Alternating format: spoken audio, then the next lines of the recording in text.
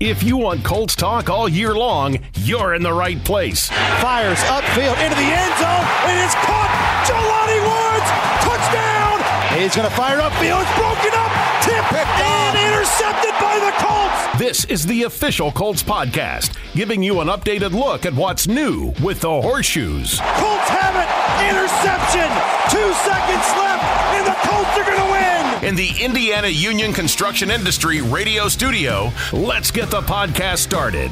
My favorite part about all of this is they blur us out when the intro's going, and then all of a sudden we're unblurred, and then we're just supposed to go.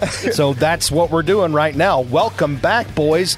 First time in about, I don't know, feels like 3 years or a couple of weeks since we've been here on the Thursday edition of the Official Colts podcast, brought to you by Wynn Las Vegas. Hello, YouTube out there, and thanks for our loyal listeners on the Colts audio network. A lot has happened since we last did a podcast. The Colts won a game in Germany. Yes. We had Thanksgiving. You made it back. Worried about the flight. There and back. It's a long 6 hours, I can tell you. Yeah.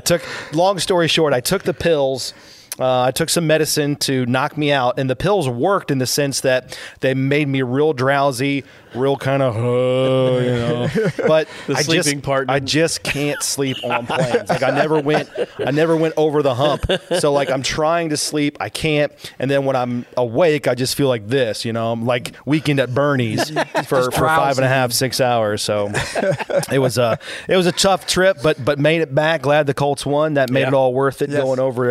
Going overseas there, and here we are. The Colts are on a 3-game winning streak. They're 6-5 on the season. A lot to talk about. Ronnie Harrison is going to join us on the Official Colts podcast today. Ronnie Harrison wears number 48. He's a transformed safety, now playing linebacker, made his Colts debut last week against the Tampa Bay Buccaneers, played 7 snaps, and all he did, made a game-changing interception, led to a Colts touchdown on the ensuing drive on offense. So Ronnie's going to talk to us about the whirlwind of his season, switching positions, and then, of course, showing out there at Lucas Oil Stadium against the Tampa Bay Buccaneers. But a big task at hand. It's the Colts and the Titans coming up this weekend. Round number 2. The Colts won the first meeting back in, early October, 23-16. So let's get to our 4-down territory, our top 4 storylines going into the game. And Bill Brooks, number 1 is life without Jonathan Taylor. The Colts found out that he had a thumb injury. Not sure when it happened throughout the course of the game against Tampa Bay, but it happened. There it is. He had surgery this week. Not sure what the timeline's going to be on his absence. We know it's going to be at least a couple of weeks, that according to Shane Steichen. But what is your level of concern and optimism surrounding this running game with now Zach Moss turning into the bell cow running back? Well, not really that concerned with the running game right now with Zach Moss being there. JT's out.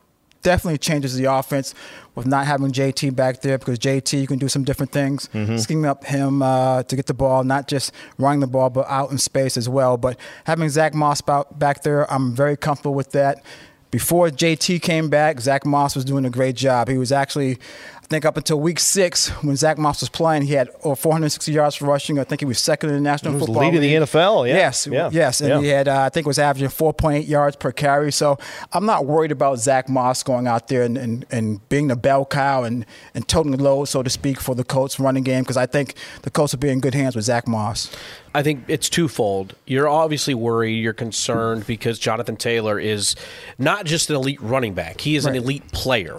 He's the kind of guy, regardless of the position, he can change the game in an instant. But what you say with Zach Moss, still to this point, he's ranked 10th in the NFL in rushing yards, and that's after having, maybe 20 carries over the last 4 weeks? Yeah, he hasn't been over 10 carries since week 8. Right. I'm not trying to – I don't want to jinx anything or any of that, but if you think about the first time these two teams met, Zach Moss went for 165 and 2 scores. Yep. Now, Tennessee looks a little different. Defensively, Tierre Tart, who is their best run defender, was not on the field in that first meeting. He will be available on Sunday. So that changes a little bit of that dynamic. And also, Anthony Richardson started that game, so you had a little bit of a different flavor as the quarterback goes. But Zach Moss is a guy who, when his number has been called, he has stepped up to the bell and probably stepped up even higher than I think the expectations were. So very optimistic. Yes, you'd love to have Jonathan Taylor because I think you saw last week how dynamic they both can be. Yes. I mean, you had flashes from both where it's like, well, how do you take him off the field? And then Taylor goes out and does something like, how do you take him off the field? So when you have that 1A, 1B in the backfield, it makes things difficult, but you're definitely optimistic with Zach Moss. You know, you look at it last year, the last 4 games of the season, when Jonathan Taylor had that banged up ankle and went on IR, Zach Moss in the last quarter of the season last year was over 360 yards. Yeah. So he was still among the league leaders then, and then this year missed the first game of the season.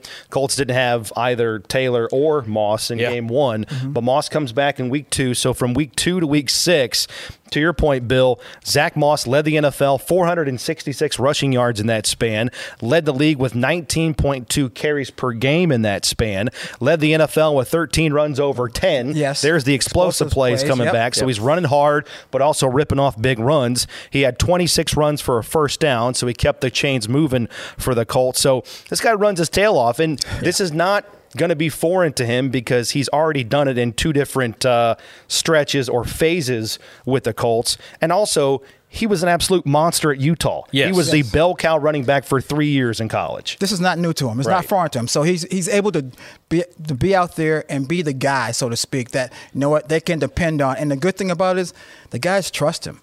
The offensive line trusts him. The quarterbacks trust him. The coaches trust him. So it's a good feeling knowing that you have someone back there that you trust and that can make the big plays when you need them. Yeah. And Bill, I mean, you played at the highest level, and I'm sure growing up you were the guy, and then you got to the NFL, and everybody out there was the guy at one point. And for Zach Moss, you talk about that confidence level with the rest of the team. He mentioned it this week that I was a 3-year starter at Utah, so I didn't know what kind of taking that back seat role looked like. I went to Buffalo, wasn't asked to do as much, so he kind of had to learn that side of it.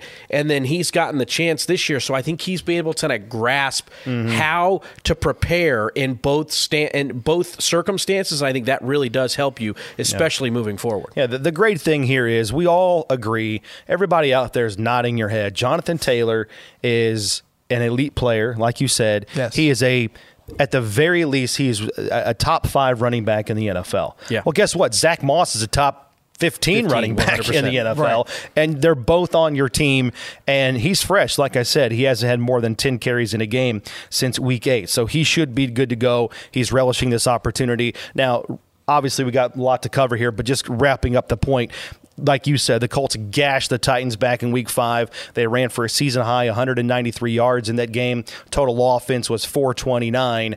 Tennessee is not going to play the same defense. Right. They played that over front. You know, they're going to come out and give the Colts a steady dose of what has given them trouble really the last couple of years, and that's that pinched-in defensive tackle, that bear front, that diamond front, whatever you want to call it. That's what the Colts are going to see primarily on Sunday, so they got to get that figured out. I don't think the Colts are going to run for 200 yards in this game, but they have to be good situationally running the football with Zach Moss. All right, let's go to second down. As we said, the Colts are squarely in the hunt here, right? 6-5 on a 3-game winning streak, and if the playoffs started today, the Colts would be in. They would be in the 7th spot, the last playoff berth in the AFC. They're tied with a couple of other teams. They hold the tiebreaker against the Texans. They hold the tiebreaker against the Denver Broncos, and it's a big swing game. We'll talk about that coming up on Sunday. And only one of the Colts' final 6 opponents averages 20 points per game. That would be Houston. You don't see them until week 18. They're averaging about 24 points per game. So from the vibe that you can get, you're in the locker room, you're hearing everything, Bill. Are the Colts embracing the playoff tracking, if you will? Is that a healthy thing to do? I think they're embracing it. I mean, you have to know. You want to know because it's something that's going to help you, hopefully, going out there when you play each week. Now, I agree. Are they focused on that? No, they shouldn't be focused on that. They should be focused on the team they're playing, the upcoming team they're playing, which is the Tennessee Titans. Yeah. So they should focus on that. But it's only human nature to look and see where you're at, where you're standing at, if you're in playoff contention or not, and the games you have coming up. So I think it's only human nature. Now, when you get to coach speak, you know what? One game at a time. Let's focus on the team ahead of you. Don't worry about anything outside. Don't worry about the distractions. Just focus on the task at hand. And right now, that's the Tennessee Titans. What did you do? I mean, did you look at that stuff?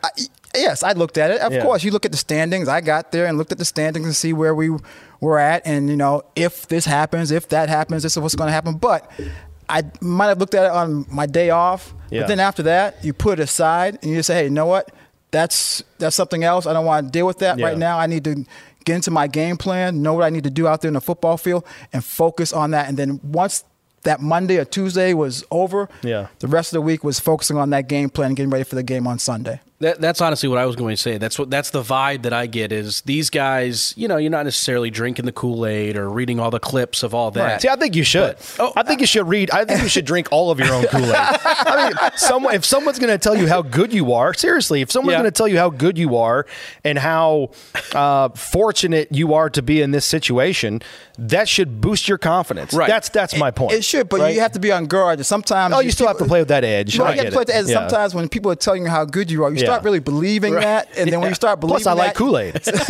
When you start believing that, you don't play with that edge. You might not play with that edge. So you want the guys to play with the edge. So you don't want them absorbing all that all at once, all the time. And that's kind of where I was going. Is I think I saw a different. I'm anticipating today and tomorrow hearing different things in the locker room than what we heard, when we talked to them on Monday, and then you get a little bit of that blending over into Wednesday. I think ultimately that's when all of that stuff is real. And then you got a couple days of practice in and you're hardcore in your game plan. It kind of does go out of the window a little bit. Now, I'm with Matt. I know for me personally, I'm watching everything. I'm reading everything. I'm looking at every scenario. I'm diving into, what if the team who's sitting in 12th defeats the team who's in 5th? Because now I'm looking into percentages, and I don't understand any of it. But I'm just trying, and that's what I am Whopper. doing. Yeah. But I'm not playing. But I think it is one of those things that you can't avoid it because. Right. If you're trying to avoid it, when all the media comes in and they're going to talk to you about it, it's going to be there. I think it just adds an extra layer of staying engaged. Right? You're talking about professional football players. You're talking about elite athletes. I understand that. And if you're thinking, why would they need that to be motivated? You're right. They don't. But it's just an extra layer of, I'm going to come to work today, extra laser sharp focus, extra dialed in and engaged, knowing that the margin of error or the margin of screwing up in these games in the final 6, all of these games hold an enormous amount of magnitude about them. Well, I think also, though, to that point, all these guys play with a chip on their shoulder. They're looking for that edge. And I think one of those things that you can't overlook is before the season started, nobody thought about this team at all. You heard nothing but the pundits going, well, Anthony Richardson, they're really They weren't even talking about the Colts in Fort Wayne, dude. Yeah, it was one of those things where you're looking at this team going, well, hopefully they can see enough out of Anthony Richardson so the next bit of the future is – and you know what? A lot of those guys in the locker room, they were like, no, we've got a pretty good team here. Right. And I think now you're starting – so I think a bit of it, too, might be them going, hey, look, we tried to tell you, don't overlook us here when it was June – and July, and they're going through the, your OTA period, and nobody's giving them any credit. I think those guys are now, you're starting to see them going, hey, you know what? We thought we could be in this spot, and here we are. Also, too, it's a huge game because it's an AFC game. Yes. And that's the tiebreaker. Yes. You have all of these teams that are right around 6-5 or 5-6, just 1 or 2 wins away from inching themselves back into the parity-filled playoff mix that is the AFC. Right now, the Colts are 4-3 in the conference, 4-3 against AFC teams, and right now they have the tiebreaker over Denver. Denver's 3-4 in the conference, and they don't play the Broncos. Yep. So continuing to win AFC games is pivotal when you're trying to stiff-arm Denver, keep them buried behind the 7-team threshold to make the playoffs. Another good thing is you got 6 games left. 5 of them are against the AFC. Right. So you can continue to stack wins for yourself, but also hold the tiebreaker over other teams by playing well inside the conference. Yeah, definitely. Going back to actually what you were asking earlier in regards to players looking at it, it gives them a sense of urgency. I should say increases their sense of urgency, knowing that, hey, these games are important. We have a chance to reach one of our goals is to get into the playoffs. Yep. So it gives them a sense of urgency, knowing that, hey, look, this upcoming game is very important. It's an AFC opponent, the Tennessee Titans, of course, a division opponent, but knowing that, hey, this team, we beat this team earlier, and they're going to come out and be ready to play. So knowing that, hey, this is what's at stake, This is what's important as far as helping us to hopefully get into the playoffs by being an AFC opponent and increasing our chances. If there's a tiebreaker down the road or whatever, you want to play well today. Well, not today, but of course you want to play well Sunday. Bring it to every day. Sunday against the Titans, so that can help you hopefully get into the playoffs. All right, let's go third down. This is get after the rookie. Will Levis is now the quarterback in Tennessee. He's going to be making his 6th start of the season. He's 2-3 as a starter, hasn't thrown for over 200 yards in each of his last 3 starts. The Titans offense is kind of up and down, 16 points per game.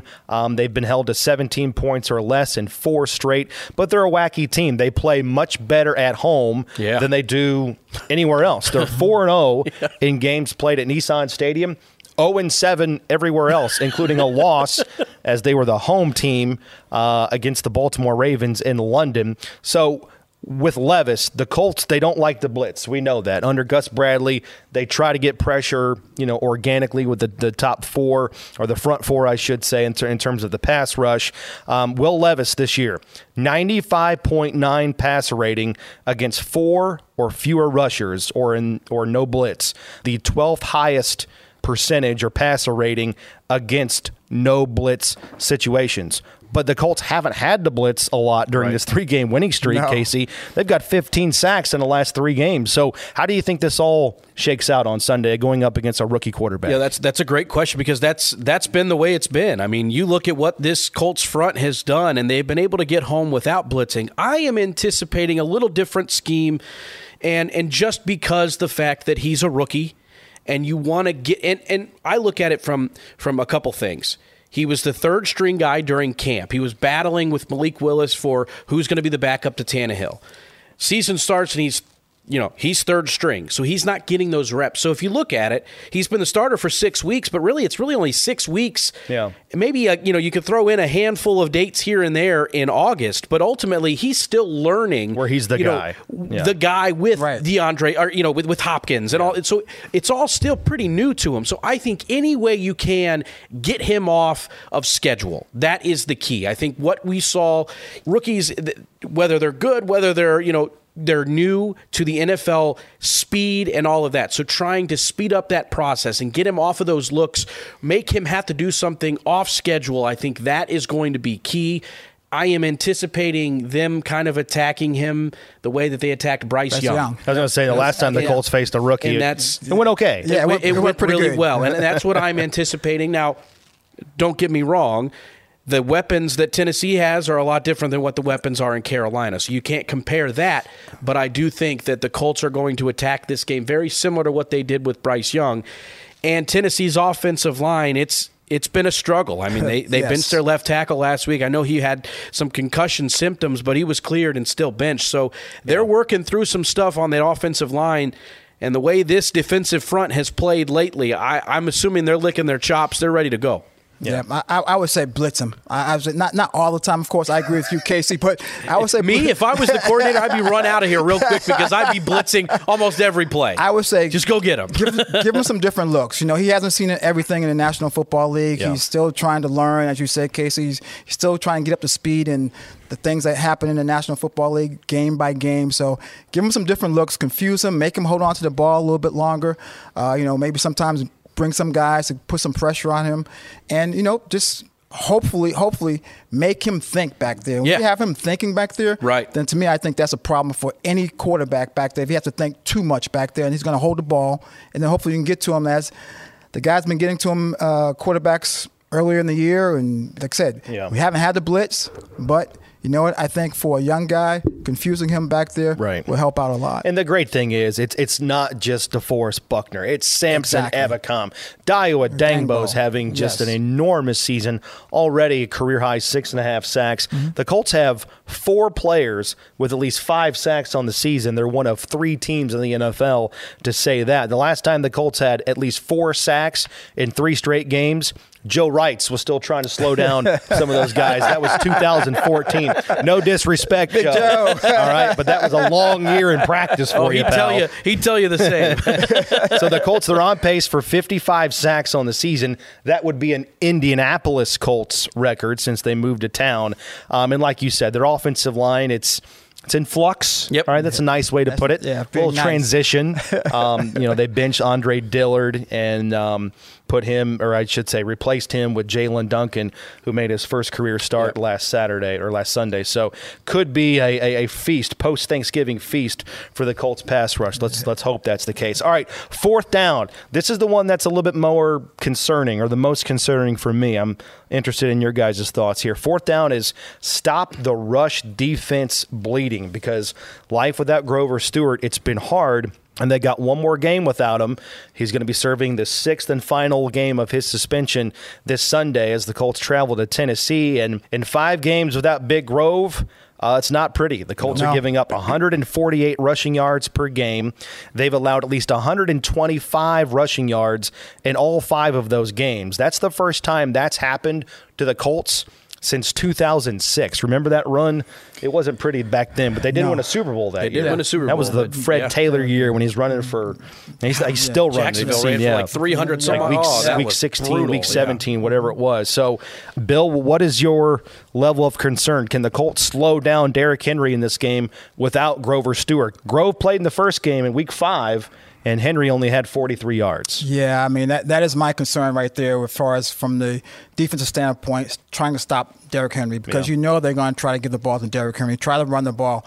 That's what they like to do. They like to play physical football, and that's what they want to do, and that's give the ball to Derrick Henry and also eat up the clock. I think they want to eat up the clock. Yes, and no doubt. I really believe they want to try to eat the clock and keep our offense on the sideline, and they probably want to stay into that, get into that 3rd and 3 and 4 100%. situation. So on 1st and 2nd down, you might see a lot of Derrick Henry. And the big thing is to me, stopping Derrick Henry is, you know what, keep his shoulders going sideline to sideline. Mm-hmm. Don't let him square up his shoulders, get up the field, and try to get some momentum, because it's very hard to tackle. But I'm concerned about trying to stop him, because, as you said, without Grover, the Colts have been giving up an average of 148 yards per game, and that's a lot. That's a lot of rushing yards. So if a Colts can stop them and then make Will Levis throw the ball, I think that would be good for the Colts defense. But I am concerned about trying to stop Derrick Henry. Yeah, I mean, 1st and 2nd down are just going to be so key this week. I mean, no doubt. Because Will Levis, as we've mentioned, that's the guy you want to have beat you. Yeah. That's what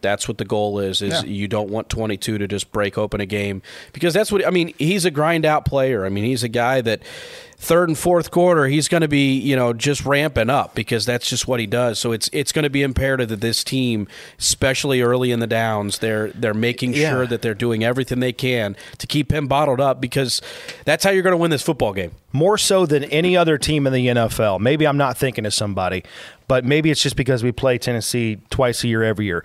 But it just seems like they're one of those teams, compared to a lot of teams, that they are so much different playing from advantage versus when they're behind on the scoreboard. Right. And I think that's contributed to Henry's quote-unquote down season, right? His yards per game is down. His overall carries per game are down because of a lot of 3-and-outs. Yeah. They're getting down on the scoreboard in the second half. They're having to throw the ball more than they want to.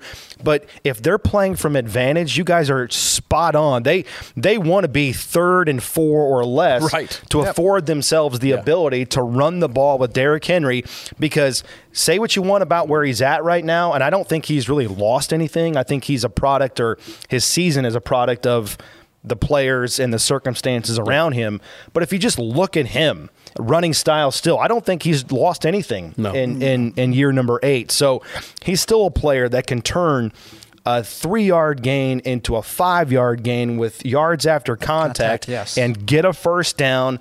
The the Titans, they want to win this game similarly to how the Patriots wanted to win the game in Germany. Exactly. Yeah. They wanted to win 10-6 or 13-7. That's why Gardner Minshew and the Colts can't turn the ball over.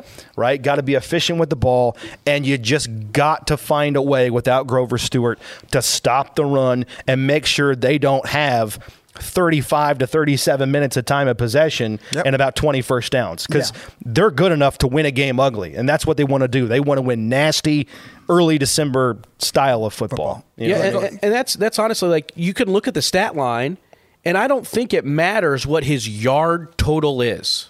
I think yards per carry is the most important part of this game. If you are holding him to under 4, I don't care if he runs for 100. Yeah, and no big if he ones. runs for 115 yards on 30 some odd carries, that is fine. Exactly. That is totally fine. I think you talk about that stuff and red zone. Those are going to be huge. I think when the Colts get in the red zone, you got to score touchdowns, and that defense do whatever you can to make sure that Derrick Henry is not able to bust one on you to get in the end zone. Because I would love to see a lot more Nick Folk this week from Tennessee than anything else. Because I think that is what is going to create a Colts victory. Folk music in Music City. Yes, folk music in the music I like to my that. ears. There I you like go. it. Got to stop the run. The linebackers in this game are going to be huge. Zaire Franklin, E.J. Speed, we talked about him.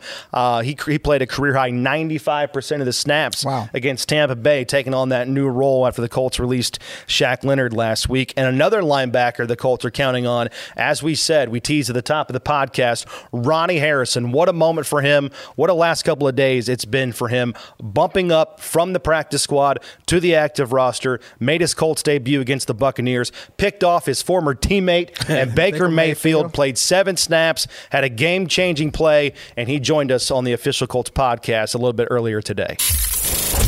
Joining us in studio now, linebacker for the Indianapolis Colts. He wears number 48. He's not a safety. He's now a linebacker in the NFL here with the Colts. Fresh off his first game with Indianapolis, stepped in front of that pass from Baker Mayfield, picked it off. It was a game-changing play. Huge part of that game for the Colts win against the Tampa Bay Buccaneers. Ronnie Harrison is with us. Ronnie, thanks so much for the time, sir. Welcome to the podcast. Thank you for having me. Absolutely. So let's talk about that play. For those that don't know your story, we'll get into it. You're a former safety, now playing linebacker. Your first time playing that position switch. First game, you step in front of that pass. What did you see, and were you licking your chops when the ball's coming your way right there? Oh, yes, sir. When the play first started, I just noticed it was a pass play. I noticed that I had, a route combination that could affect me in my area, so I just looked up the route, figured out what they were trying to do, and then got my eyes on Baker, and he took me to the ball. And, once I seen the ball, I was just like, oh, man, don't drop it. Yeah. Don't drop it. You know what I'm saying? Take advantage. So it was really exciting. Now you talk about Baker Mayfield. He's your former teammate when you were at the Cleveland Browns. How good did it feel to intercept your former teammate? Oh, it felt great. It's been so many times in practice where I had to let the pass go. You know what I'm saying? We're doing good on good, so I try to make them feel good, but it felt good to, pick him off after all those years. Did you say a little something after that? Yeah, I was going to say, did you have anything to say to him? I didn't even say anything to him after the game. Yes, sir. All class, right? Well, good. That's good. I want to go back to your beginning of your career. You get drafted by the Jaguars, and you play in your first year. You get some playing time, and then your sophomore year, you have a good sophomore year. But then after that, you get traded from the Jaguars to the Browns. Right. How did you feel about that when you got traded? How was the transition going from being traded from the Jaguars to the Browns? That was a tough time for me just because I didn't see it coming. Okay. It kind of blindsided me for sure. Like you said, I had 2 good, pretty solid seasons, with the Jaguars. So I felt like I was headed in the right direction to solidify myself as, one of the guys. But, the trade happened, and it kind of made me think a little bit, about my play and what kind of guy I am. But at the same time, I was fired up to be on a new team, and try to show them what I could bring to the team. So I just took it and ran with it. Well, fast forward a little bit. You were a free agent this past off season, and you're kind of just hoping and waiting around, and I know you were getting a little frustrated that your phone is not ringing more than what it was there. And then finally in the month of August, the Colts give you a call. Right. You get a call from that 317 area code. Yes, Chris Ballard or whomever is on the other end of that line, and they say, hey, we want you to come in and play, but instead of playing safety, we want you to play linebacker. Right. Like, how did you react to that? When I first got the news about the linebacker switch, it was kind of, like downing a little bit. Not downing, but, it's just different than what I'm used to. So sure. It kind of took. It's like, why don't you want me to play safety? Yeah, right? Like, I feel like I'm still effective at safety, but after talking with, Coach Gus, what I'm saying, he broke it down for me, and he just made it like seem that linebacker could be, a great spot for me, and I could bring a lot of attributes to that position and help the team out a lot. So I just took it and ran with it. I just tried to learn as much as I could, try to work on my technique, try to get in that linebacker, setup. So I just took it and ran with it, and it's been pretty good so far, and I like it. And why do you think they saw that in you?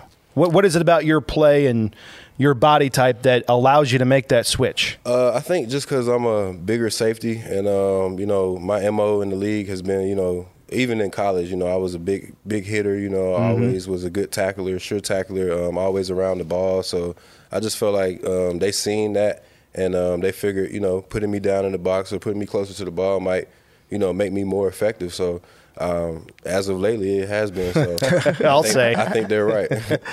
Now, to piggyback off that, you made the transition from safety to linebacker, and I think you've done a nice job. Look very good, very fluid out there on that play, yes, especially on an interception. What has been the biggest challenge for you, though, to make that transition from safety to linebacker? I would say really just getting that linebacker terminology and knowing where to line up, because, it's a different spot. You're in the box, you got run gaps you got to deal with. You got different fronts that you got to align in. So really just knowing my alignments and where I'm supposed to be. Pretty much once the ball snapped, my instincts kind of just take over. You know what I'm saying, from playing football for so long in the NFL. So really just alignments and assignment, I would say. But after the ball snapped, it's game on. It's on. It's game on. That's Ronnie Harrison with us, fresh off his first interception with the Indianapolis Colts.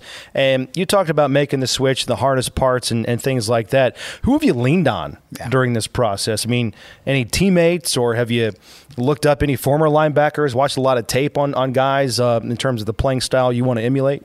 Really haven't even thought that far about, who I could, emulate too much. But I know Z's been doing a great job whenever I'm in there with him. He's constantly talking to me, giving me little tips and reminders while we're before the play, and just watching Speed, EJ, watching him play, watching film of him, watching old film of Shaq when he was here doing the stuff.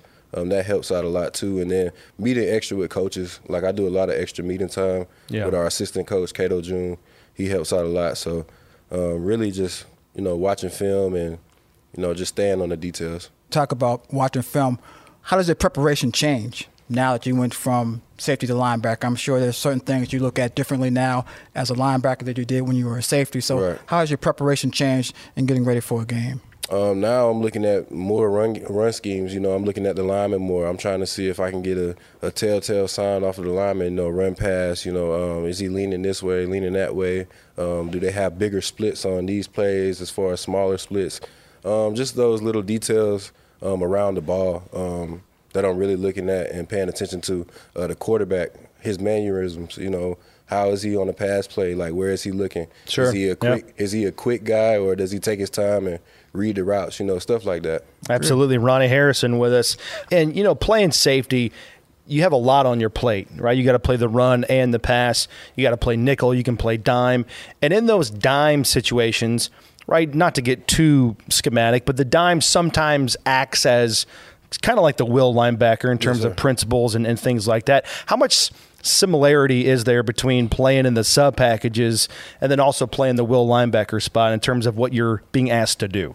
Oh, it's a lot of similarities, especially in the pass game, because that's when the dime shows up a lot. So in the pass game, it's all pretty much the same, in the run game, it helps me, figure out where guys are, because I know if I'm at safety or in a different position, I know where this guy should be because I know where I should be.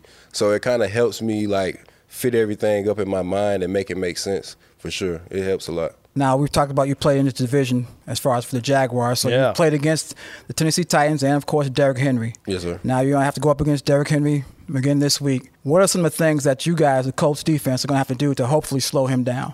Oh, man, everybody knows, going against him, it's a team effort. He's a big guy, physical runner. He has that stiff arm that everybody knows about. So you don't want to feel that. Yeah, you don't want to feel that stiff arm. So we've just been preaching, everybody getting to the ball, physicality, making the right plays, setting the edge, keeping the edge on the defense. Don't let them bounce it, make him stutter his feet, get penetration. What I'm saying? Make him slow down a little bit, because once he gets going downhill, he's a tough guy to stop. So we're trying to get everybody to the ball and set edges and, get some penetration, make him stop his feet. That's Ronnie Harrison. Last one from both of us here, Ronnie. You're a great story. We talked about the position switch and being frustrated and wanting a role. Just just give me an opportunity. And here you are, practice squad guy, finally gets the call to the active roster, and you're making the most of your opportunity. Your playing time's only going to go up and up and up from here on out with 6 games to go for the Colts. But I read this about you and was floored. I mean, this summer, while you were waiting on that next opportunity, you went back to school. Yes, sir. You went back to Alabama, finished up your degree in business administration. That's awesome. Why was that so important to you? It's been important to me. My mom has always preached academics, growing up.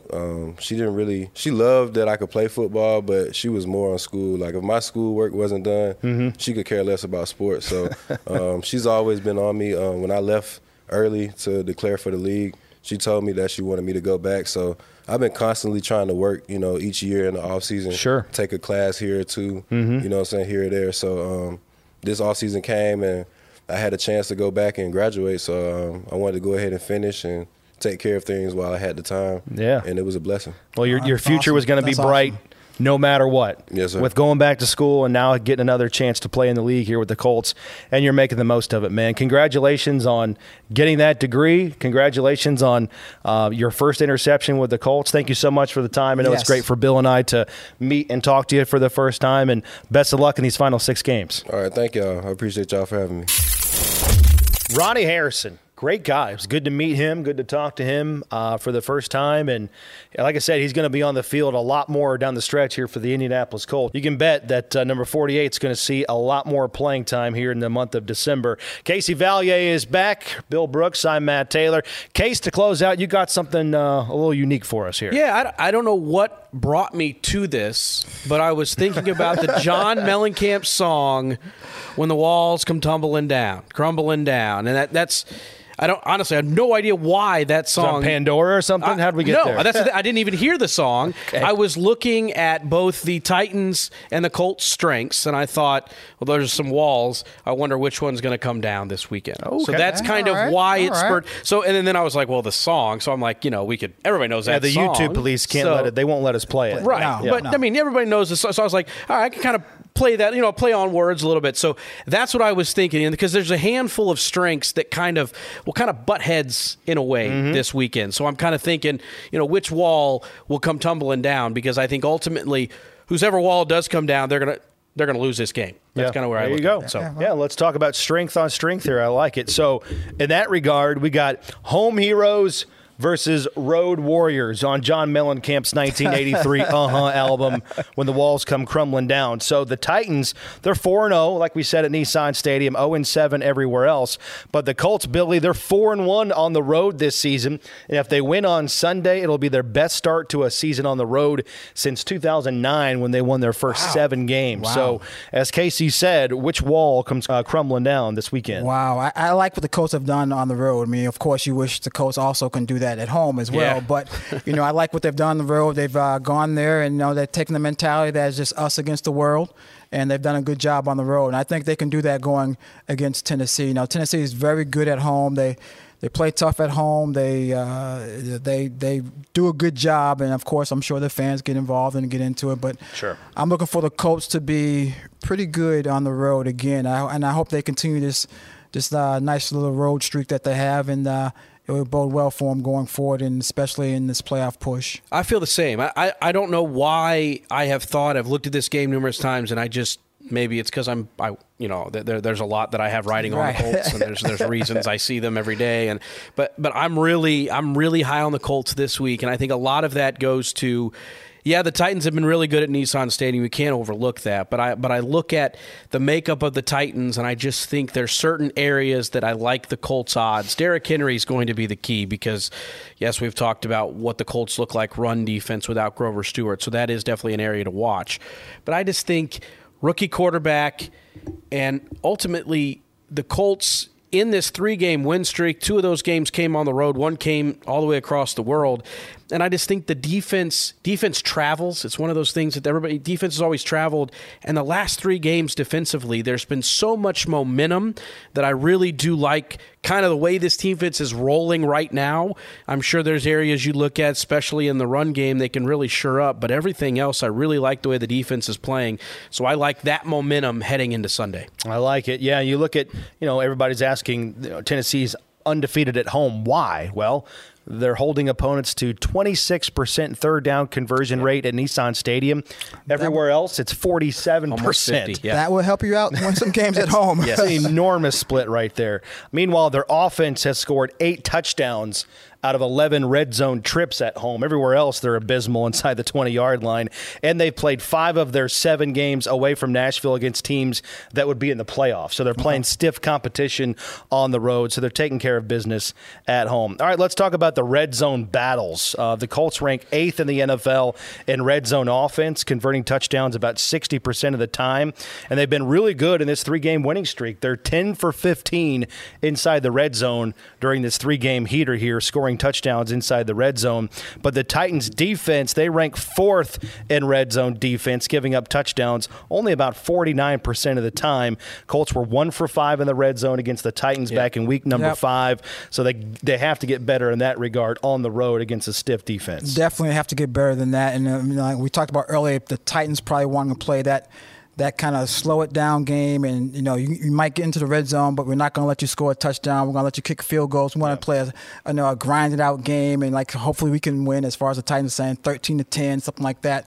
But this is where I think the Colts really need to step up in the game, is in the red zone.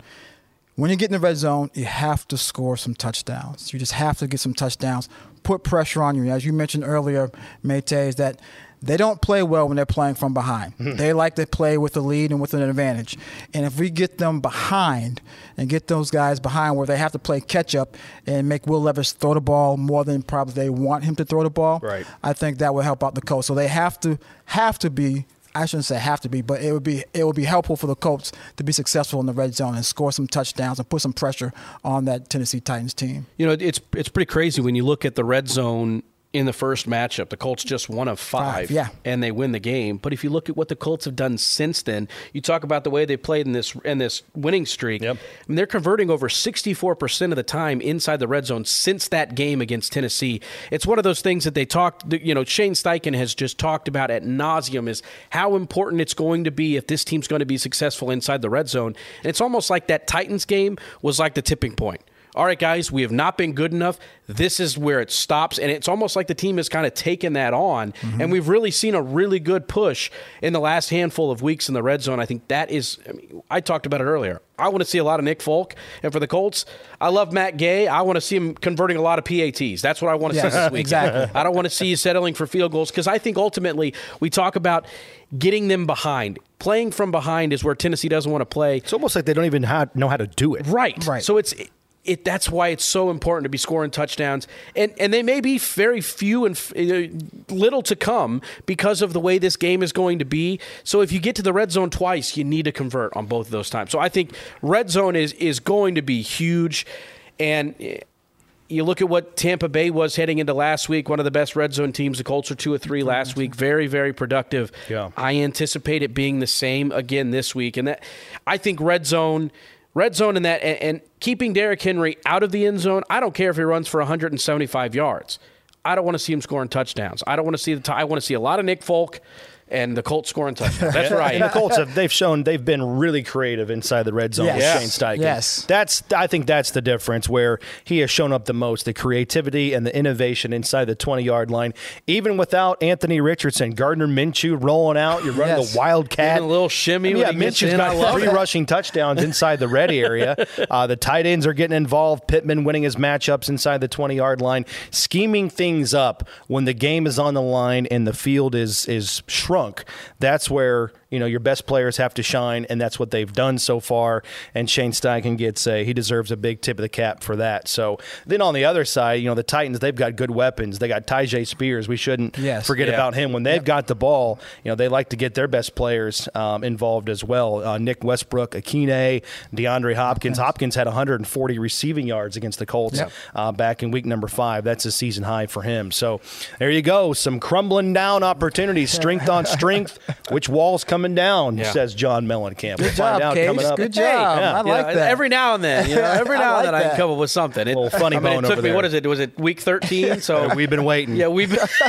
My gosh. We started this podcast. Better late than Matt never, goes, I suppose. Hey, I might need some help on Thursdays. It took me till week 13, but hey, I'm glad to be able to offer a little Hey, bit. you like contributed to it. Good You stuff. contributed to it. Good stuff. All right, any parting shots you guys have for this game? You're back on the pregame show. Yes. Kind of a normal week. No Germany, no bye, no holiday in the middle of the week. Kind of a normal football 7-day stretch It here. seems like it's been such a long time since we just had a normal week. You Right. know what? And you're playing a division game. Yeah, You know, division that's game. normal. It's been a while since we played a division game Yeah, as well. yeah. So it's Yeah, great early to be October, I It's think, great to yeah. be back into like a little routine again. Back into things being normal when again. when Bill goes off his routine, he gets cranky now. We all know that. One thing, though, Bill, I really do hope that soon it's thrown off that routine. There's a couple of those flex games that you're right. could be coming up that You're might right. throw a wrinkle into these 1 o'clocks we've been used to. But the way this team's playing, Yeah. I think we're all in for a little bit of a shake-up later on. But I'm looking forward to that. 4 o'clock's is part of the routine. right. That's okay. 1 Yeah. o'clock, 4 o'clock's part of the routine. That 6:30 in the morning, Germany. I don't think we'll have any of those. That was a little. I would rather get up at 5:30. I'd rather get up at 5:30 in the morning than fly 8 hours. I'm not going to lie to you, Bill. I really enjoyed that early. That early thing was wonderful. I mean, Getting up that early was not easy. And you got to be on too. Yes, as soon as you yes, wake up, you got to yes. go. That's true. You got to So- talk about red zone. Yes. That's the problem. But well, we now, will. now we're back to something Yeah. somewhat normal. Yeah. 1 o'clock or 4 o'clock, I'm fine with that. No doubt. We will take whatever comes the Colts' way here down the stretch. 6 games to go. It all starts on Sunday. Colts and Titans, 1 o'clock. Bill Brooks is going to be on the pregame huddle. Casey Valier hosts Countdown to Kickoff starting at noon Eastern Time on our flagship station, 93.5, 107.5 The Fan. Also our sister station in Indianapolis, 97.1 Hank FM. And then Colts and Titans, round number 2 down in Nashville at 1 o'clock Eastern Time. The Colts are going for the season sweep for the first time since 2018, and we will be back next week, next Thursday, breaking down Colts and Bengals. But before that, you got to take care of business inside the division. For Bill Brooks, Casey Valier, Sherry behind the scenes doing the ones and the twos, I'm Matt Taylor. We'll talk to you next Thursday on the official Colts podcast, brought to you by Wynn Las Vegas. So long.